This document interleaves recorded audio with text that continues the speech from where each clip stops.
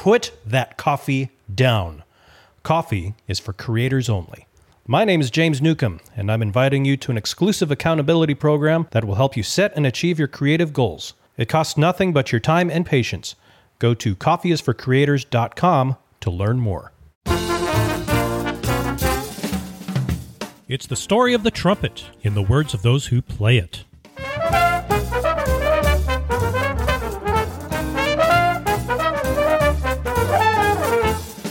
What is it about this crazy mass of metal tubing that makes us laugh, cry, want to flat out quit at times, and then keep coming back for more? My name is James Newcomb, and I am thrilled to host this show that brings on world-famous, not famous, and everything in between trumpeters to share what keeps the trumpet blowing and the music flowing. It's the Trumpet Dynamics Podcast, and it begins now.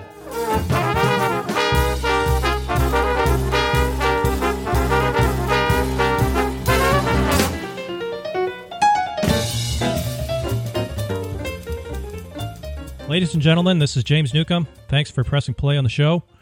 And I'm here with Sarah Herbert. She is the professor, not just the visiting professor, but she is the professor of trumpet at Western Kentucky University. And that's located in Western Kentucky. And this is her, in her words, kind of interesting story, but this is her third consecutive first-year job as a professor. And I have to explain this because prior to beginning her this gig, I guess it was probably last fall, she was a visiting professor at University of Wyoming. So not like not like a real professor. Like you say, you're not a real doctor. Right. She wasn't a real professor. She was a visiting professor. But now she's a resident professor at WKU. And she took the gig, and wouldn't you know it, this little thing called COVID that you may have heard of, this little virus that basically shut down the entire world for about a year, that hit, and that defined her first year as a full-time professor at Western Kentucky. And now that things it seems they have opened up, we hope, more or less for good, here in the fall of 21, fingers crossed. She is finally experiencing college life as it was meant to be, sans COVID. So that is the story of Sarah Herbert, and welcome. It's good to have you. Thanks for having me. It's a pleasure. And I'm just going to try to just forget that I forgot to press record on this wonderful content that we were having, that we just had this really cool little discussion about niches and trumpets and ponds and little ponds called trumpets and big fish. It was fun. Pond. It was a fun conversation, and I'm kicking myself for not pressing record, but it is what it is. But I want to definitely revisit that topic, and I know that you have some projects. You have a guitar quartet and trumpet piece that you're commissioning, so of course we're going to get into that. But none of this would be possible, Sarah, if we didn't start at the very beginning. So take us to that moment that you decided, I think I'm going to give this massive metal tubing with 3 buttons a try. Yes, let's start at the very beginning, like in The Sound of Music with Do Re, right? We all know is a very good place to start. Oh, yes, it sure is. Good. I was Maria in The Sound of Music, so maybe really? that, yes. What? Fifth grade Sarah was Maria. And so I know every word to every song, and I think really that started my musical career, if you really want to go back. Sure. Yeah. And, that was back in the day when they had cassette tapes, and the choir director had the cassette tapes all lined up for each song, and somehow she got them mixed up. So the opening of Sound of Music that has the big solo, The Sound of Music, she skipped over it, and it was probably one of the most devastating things in my life. And so, yeah. Why did she skip over it? She just got the tapes mixed up, because back then technology was, I mean, it's a tape recorder. You have to keep them in order and press play. It was hard, I guess. But I was devastated. But it was at the end of the play, though. She did an encore, and I got to come out and sing it, and she apologized. So But maybe deep down inside, I was like, I think I would just want to play trumpet. So then I don't have to miss my big singing debut. So it's either Maria or trumpet. I guess it came down to that. But yeah, I started playing trumpet because I think like a lot of people, I had a family member who inspired me. My dad played trumpet, and he played trumpet in high school band. Nothing crazy, but he had a trumpet around the house. So he wasn't a professional or anything, but he had the trumpet around, and I remember pulling it out as a little girl and trying to play it. And, when sixth grade band came along, it was, that was the first instrument that popped into my mind, and so I said, I want to play that. And my dad has a trumpet, so might as well, give it a try. And I don't know, I've kind of thought this is a question you get asked a lot, why did you start? How did you start? And I don't have like the greatest story, but I do really remember hearing the trumpet for the first time.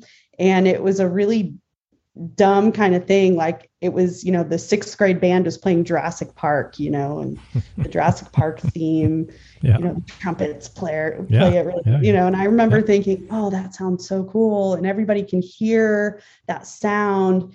And I was a really shy little girl. So I think that maybe the sound of the loudness and the presence of the trumpet, I was really drawn to because it was completely the opposite of my personality. And, I think that's been something I've wrestled with my whole trumpet life, I can relate to that, personally. I don't really? like to inject my own personality into the show, but you say that, and I can relate to that because my running joke is that I was voted most likely to be mistaken for a corpse in high school.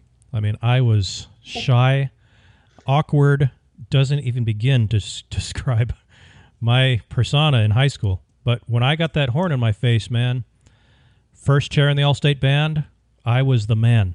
And that's what gave me that security, and that it was just really gave me that boost of confidence that I really needed. So I can definitely relate to that. It was a voice that called to me, Yeah. So, yeah, in a way to express myself. So what was the first time that you were like blown away by the track? Could be a recording, or in person, but you're like, I can't believe that's even possible. I think probably the first time that really, really, really happened was when I was in high school, and I went to a jazz workshop in Newport, Oregon. And back then they had a jazz festival in Newport that was going on there. And that year, at the end of the high school jazz festival I went to, we all went to the actual jazz festival, and Arturo Sandoval was the headliner that year. And I remember standing at the back of the tent and watching him and listening to him for the first time and just going, just jaw drop. I couldn't even speak, I couldn't even speak. I had no idea that the trumpet could do that, and that was quite a moment. Arturo can still play, and it's not a discredit at all to him, but he is up there in years, but he can still belt it out, kind of Doc Severinsen, not necessarily in his prime, but he can still. Got to hand it to the man. I know, to be able to play like that when he's 90, 91 years old. But that had to have been when Arturo was probably close to being in his prime. Oh, yeah. Yes. Wow, that had to have been spectacular. Yeah. I remember waiting backstage to get his autograph, and he wouldn't come out until he'd done his warm down. So we all stood there waiting and listening to him. And then, he came out and signed my CD, back when you had CDs and stuff. Yeah. They still store, some people still have CDs. Yeah, that's true. Yeah. They're still useful in some ways. It's still okay. It's still cool, right? Depends on who you ask. Depends on which pond you're swimming in. That's true. That's so true. Were you like the nerdy kid in high school that played with in the band, like the band nerd? Oh yeah, I was a huge nerd. Okay. Huge nerd. All my Are you friends still a were, nerd? yeah, Yeah. pretty much. Okay. That's cool. Yeah. So are the people that listen to this. So I think we all have that in common. that's why we're listening to this. When did you decide I'm going to do more than high school? Like high school it's one thing. It's kind of like a hobby. It's something that you're passionate about it. But when did you want to take it to the next level? Like maybe study it in school, maybe make it a profession. When did that occur? I'd say probably around my senior year of high school. I was very, very fortunate to have a wonderful, wonderful high school band experience. My high school band director was fantastic. And he was actually a jazz drummer who was really, playing a lot in the Portland jazz scene and really plugged in there. And he had us all in a jazz band at the high school, and we were, we thought we were pretty hot, and doing all this stuff and winning competitions and just feeling really inspired. And it was a really remarkable group of students that I went to school with at the time. I remember my junior year, the seniors that year, or maybe it was it was something somewhere in there. Some of the upperclassmen went on to school and went to music school, and one of them went to USC, and he's since become this phenomenal jazz pianist, and he's played with Frank Zappa, and he's won a Grammy and all this crazy stuff. And and another guy has gone to Boston University and become a big deal, bass player. And there's been also from that same program, there's this girl named Haley Neiswanger, who's a saxophonist, and she lived and gigged in New York for years. And I mean, so there's just, all these, students who were very, very committed to playing at a very high level in that band. It's kind of like a little hot spot. And so I was very inspired by that. And, I'd watch my classmates, go off and take an audition for a major music school. And I'd hear about it and I'd just go, oh, I want to do that. That's what I want to do. And so I started studying with a trumpet player who is still out in Portland, Dave Bamonte, and he plays for the Oregon Symphony, and he kind of took me under his wing, and I was pretty clueless. And so he started saying things like, okay, you need to audition for, music schools, and here's the Charlier, and here's the, this place in Leonore, and here's some stuff, you got to learn all this stuff, And he sent me off to, he basically just told me, okay, you're going to apply at IU and you're going to apply, North Texas. And, and so I went off and auditioned. And before I knew it, I was, in undergrad in music school, and half of me. At IU. At IU, yes. Yeah.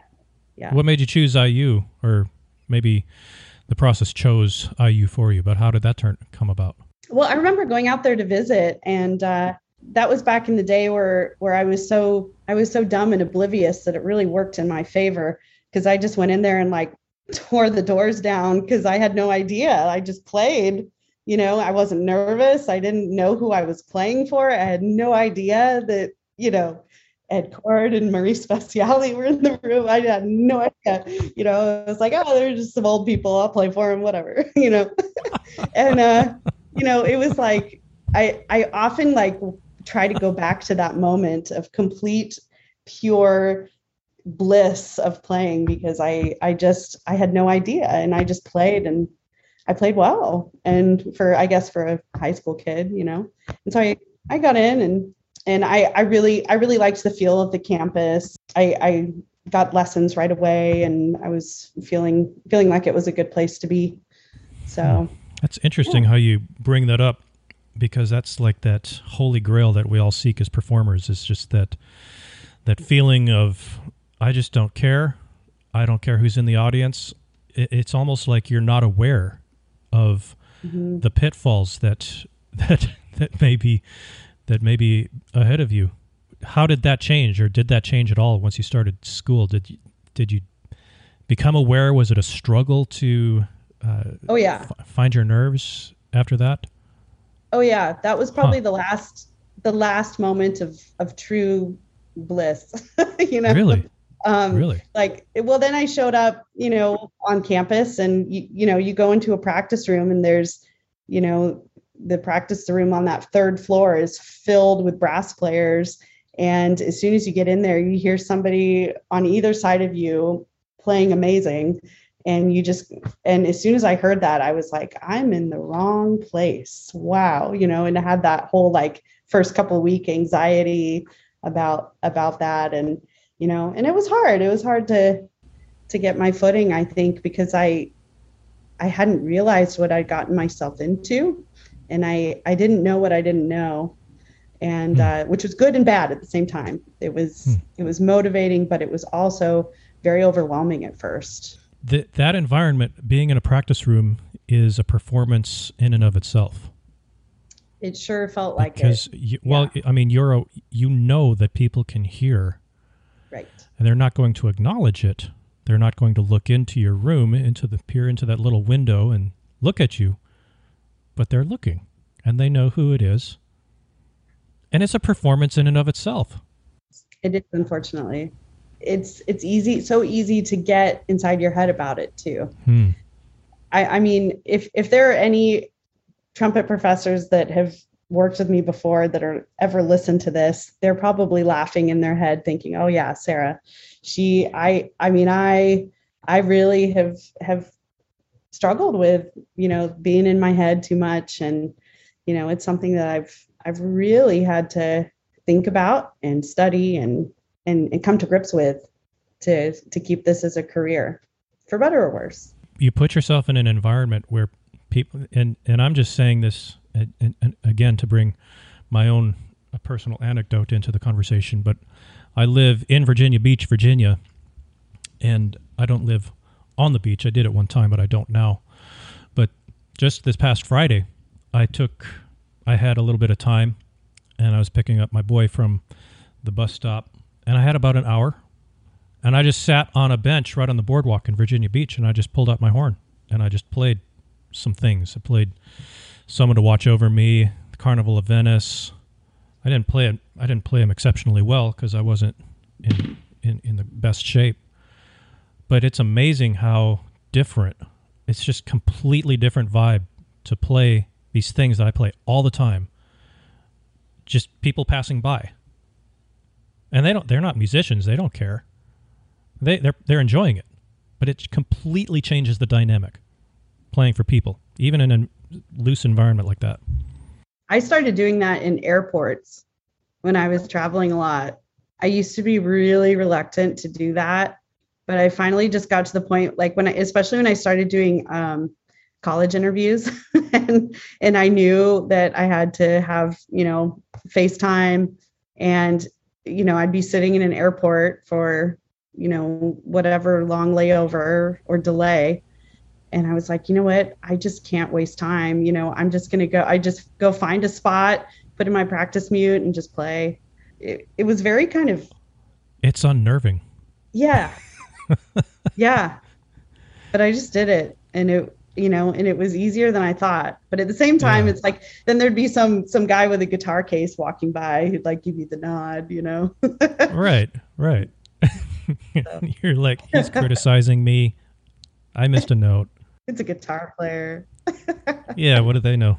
Fricking drummer. Exactly. Doesn't even know a pitch when it hits him in the head. Well, I want to talk a little bit about, you mentioned that you have a new commission, trumpet and guitar quartet. I do. Now that is something that we don't hear that much about ever. So I'm very curious about this. Actually, this is a project and a collaboration that I've been working on for several years now, and I'm heading into what I feel like is the second stage of the project. So it goes back to my project during my doctorate, which is at the University of Cincinnati, CCM, and the project that I did for my degree there was to commission new pieces for a guitar quartet and trumpet, which is this new kind of collaboration of chamber music that I came up with along with a composer that I work very closely with now. And it really kind of stemmed out of, I wanted a piece for my recital. And so I contacted this friend of mine who I'd worked with in Albuquerque, New Mexico. He's been kind of a mentor, and he's now retired, but he's a wonderful writer, and he's a flamenco guitarist as well. And he said, well, let me try writing you a piece for your recital. He comes back with this piece that's written for guitar, quartet, and trumpet. And he said, I came up with this idea, because the trumpet is so loud. I thought just one guitar is not going to stand up to it. So what about the guitar quartet? And he writes this piece, so the wheels start turning, and I ended up using the piece to write a grant, was able to win the Presser Award that year, which allowed me some funding to start really, taking this on the road and going with it. So I commissioned 2 other pieces for the same instrumentation by 2 other composers. And so those 3 pieces exist, and we've done some recording of it and performance of it. We performed at the International Trumpet Guild New Works recital several years ago, and then another performance at the Women's Brass Conference. So now we've experimented enough with this combination that it's feeling like, all right, this is a genre that could really take on a new form, and we're not just experimenting anymore. We want to, really try to codify this as, a concept, as an idiom. And so the next idea that the composer, whose name is John Truitt, by the way, he's a native New Mexican. He lives in Albuquerque. So his new brilliant idea is to take the guitar quartet and trumpet and add a string orchestra to it. So this is going to be a little broader, scheme and a bigger challenge, but we've already kind of got the outline of the work, and he's written 2 movements of it already. It's going to be a really, really brilliant piece. I'm very excited about it and where it's going to take this project. So it's, I feel like we're in the early stages here too, because there's so much I want to do with it. And I'm, looking for grants to start writing and, all that kind of stuff to fund the project and give it wings. But, I could tell you a little more about what the piece is about. All right, let's do that, Sarah. But before we do that, I want to know if it's possible to play a little bit of maybe a short clip of one of these pieces, and we can get an idea of what it sounds like, and then we can discuss it further. Yes, absolutely. Okay, so tell us what we're going to hear. The first piece I think I'll have you listen to is a piece called Concertino Principessa, and this one is by Mark Anthony Cruz. And he is a guitarist and professor of guitar at Texas State University in San Marcos.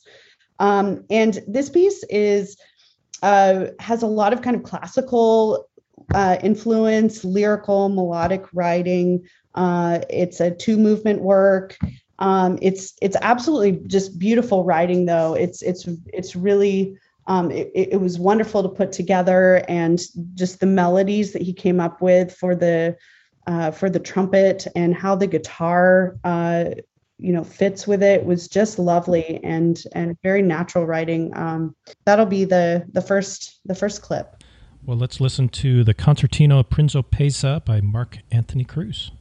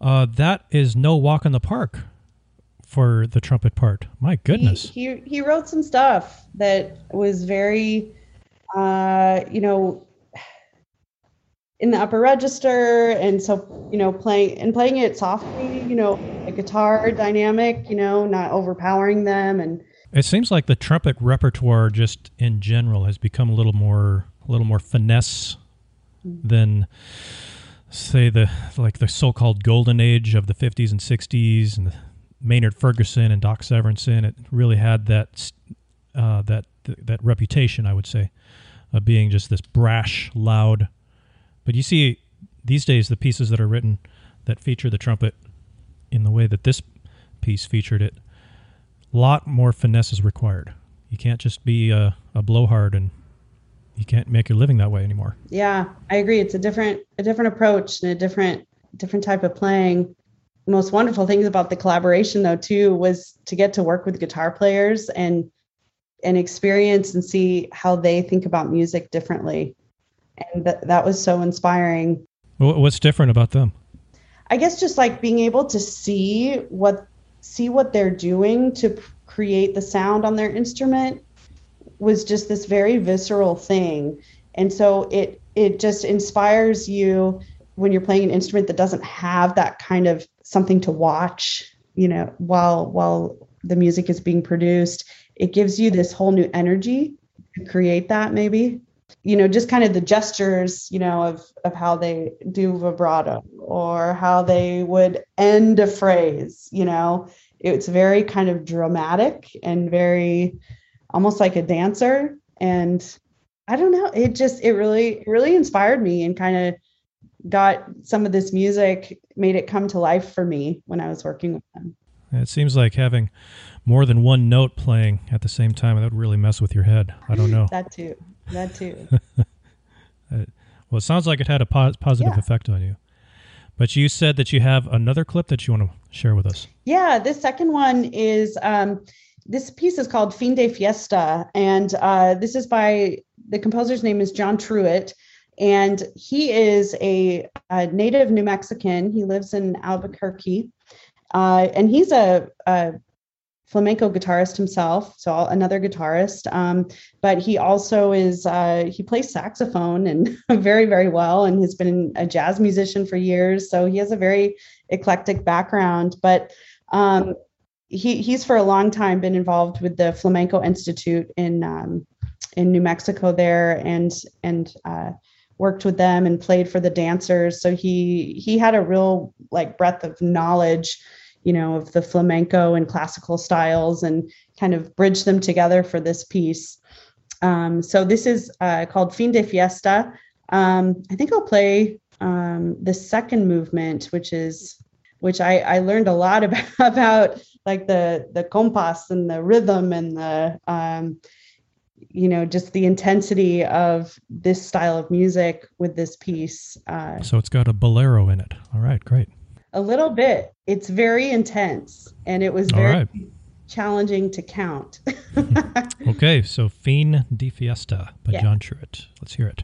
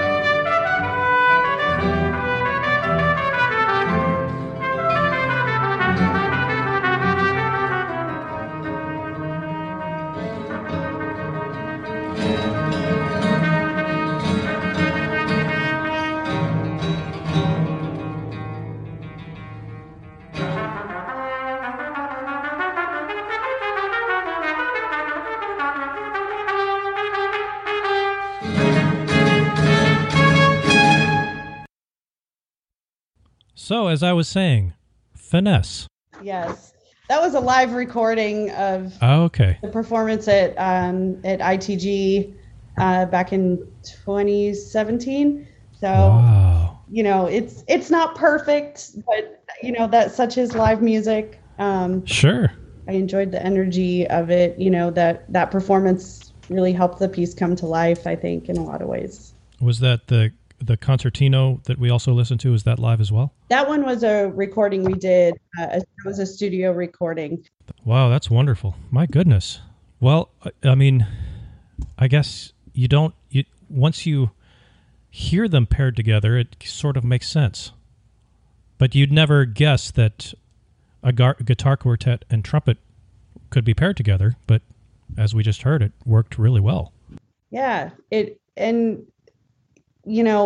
you can imagine, there were many challenges putting those two instruments together, just based on the sheer, volume levels that each instrument, naturally produces. So we had to look into a lot of, just ways of lightly miking and amplifying the guitars. So what you heard for that performance was just a light amplification of the guitarists. And that's what we do, for the live performance. Of course, in the studio, we can, get a better balance, which is really nice. But it's a really fascinating thing because, the guitar quartet is maybe the one thing that can really stand up to a trumpet, but it puts guitarists out of their comfort zone because they like to play very soft, in a lot of ways. Wait. You mean classical guitarists? Thank you. Classical. Because I know plenty of guitarists who quiet is not in their vocabulary. Right. Right. So. Classical guitarists. Put the asterisks in there. Yeah. So this was, I think, and I've worked with several different guitar groups of guitarists over the course of putting these pieces together. And, and some of them are ready to really digging in, and other times, it's like takes them out of their comfort zone, but it also takes me out of my comfort zone playing softer and with the finesse that you were describing. So, well, I have to say that it was a real treat, and I wasn't. We didn't even plan on playing clips of your stuff on the podcast. It just kind of happened organically. But what I love about it is that you were earlier in our conversation. You were talking about how you were just like the shy kid, the real nerd, just the introverted, awkward. But she's a beast. Listen to that. I mean, my goodness. You're too kind. You're too kind. I'm not too kind. I'm kind, but I'm not too kind. No, but I just love that story of you just found what suits you. Just found you had an opportunity to pursue, and you just, to your credit, you made the best of it. So my hat is off to you, Miss Herbert. Well, thank you so much. And thanks for the opportunity to present this and talk about the next step of this project and a new piece that's going to come to fruition hopefully in the next year or so. This new one is written by this John Truitt fellow. Correct. Yeah. And that's the quartet, trumpet, and string ensemble or string orchestra. A string orchestra. Wow. Yes, it's going to be a string orchestra. So, yeah, a multi-movement piece. And you're going to do the world premiere of this. Yep. Yes, that's the next step. So, we're working on the piece, having lots of great conversation about the directions it's going to go. And John is really amazing in how he loves to find pieces and ideas that have to do with the history or culture of certain areas. And of course, he's from New Mexico, so he's always been fascinated with the native culture there, and certainly the flamenco, institute is there too. So he's been, involved with a lot of that kind of music. But this particular piece is going to surround themes of native culture and one of the Santa Clara Pueblo that's in the area there. And it's going to be about a woman who is a paint known as a very well-known painter, bringing Native artwork into modernism during the late 60s and 70s. Her name is Helen Hardin, and he's done a bunch of research into her, and she's like this gorgeous, like cover girl kind of woman from the 60s and 70s that was really well known for her modern art in Albuquerque and in New Mexico, throughout New Mexico, is my understanding. So he's chosen three of her pieces, for three of her paintings to base the piece on. There's just a lot of history and a lot of kind of spirituality that's mixed into it. And the more I'm learning about her life, the Native culture that's brought into her work, and how it's going to be kind of rethought and reimagined into this piece of music, it's really starting to take hold. And so I'm really excited to see it to the end and get it to perform into a performance. You brought up something way back before we even mentioned the word finesse. You used the word codify, and of course an academic is going to use the word codify. It's an academic word, right? Right. But I think it was in the context of you were experimenting with this instrumentation, but I guess maybe the best way to put it is you're kind of bringing it into existence, like you're making it legit. Like it's one thing to experiment with something and just say, let's just see how this works, and if it doesn't, then no skin off my back. But it sounds to me like you're trying to make this a legit genre that other people years from now, if they're in school or something and they want to find their own little niche or their own little pond to swim in, this could be something that they would want to pursue, either as a composer or as a performer. Yes, that's exactly it. And we want to make this a new expressive, chamber music form. And I think it's really exciting to bring these two worlds of guitar and trumpet together too. Because what I've done so far, the guitarists that I've worked with have all been like, wow, we haven't done anything like this. This is really exciting. And, and I think on the trumpet side, you just get to a point where, everything is trumpet and piano, or trumpet, unaccompanied, and so I was really, really wanting to bring in kind of a new medium, and the quartet allows a composer to explore so many different sounds and so many different textures, and and especially like for this new piece, John and I are talking about using some kind of extended techniques, that will help to kind of balance out the guitar and trumpet volume level, but also just make it, more interesting to listen to, I hope. And so there's just a lot more things you can do, and a lot more, ideas you can bring to the table that are different. Well, I mean, I wonder if, because I've done concerts of my own, when it's just trumpet and piano, it's just a logistical nightmare. Like you can't travel with a piano. Right. Like you can travel with an electric piano, but that's just not the same. If you want to have a real piano and do it right, you can't travel with a piano. So you're always dependent on location you're going to. Do they have a piano? What's it like? There's so many variables. And it just seems to me like if this were to take root, a trumpeter and a guitarist could hit the road in a single vehicle and go on tour. Yep. And there you have a classical ensemble. Or a van, for all four. Or a van. Yeah. No, but I'm saying if it's one guitar with proper and tasteful amplification, it could work. Mm-hmm. Huh. Precisely. Well, all these ideas are flowing to my head, and Sarah's already thought of it. So she's way ahead of the curve. She's the trailblazer. You are a genuine trailblazer. I'm trying. I mean, the Portland Trailblazers were, they are kind of in my background. Yeah, I think it's a little different. I don't think totally went the other way with that. Yeah, those people are trying to get IP on their basketball moves. That's not the same. No. They're trying to trademark their pivot, whatever that whatever it is. No, totally different. Very, very different. Nothing original about those guys. With all due respect, they're fine athletes. Some of them are decent people. Some. But the sum of all fears.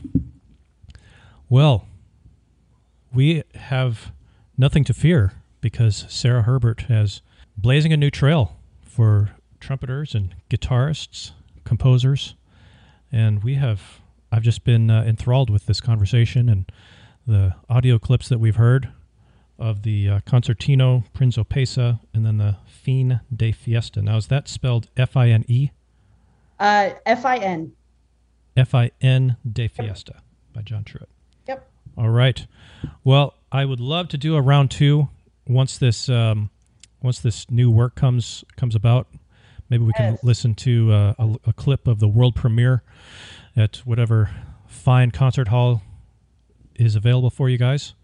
But until then, I'm so glad that this interview finally worked out. We've been working on the scheduling, and I've switched continents all the while we were working out the scheduling, and here we are, and it worked out very nicely. So I really appreciate you being on the show. Oh, thank you so much. This is a real pleasure, and to share all this with you. And it's just such an honor, too. So thank you for asking me to be on the show. Well, thanks for pressing play on today's episode. Make sure you press that little subscribe button on your podcast player if you haven't already, so you'll never miss an episode when they publish. And if you want to dive deeper, you can visit me on the web at jamesnewcomontrumpet.com, where you'll find ways to connect with me via social media and even a customized mobile app that has a plethora of material I think you'll find interesting. Again, that's jamesnewcomontrumpet.com. This is James Newcomb, signing off.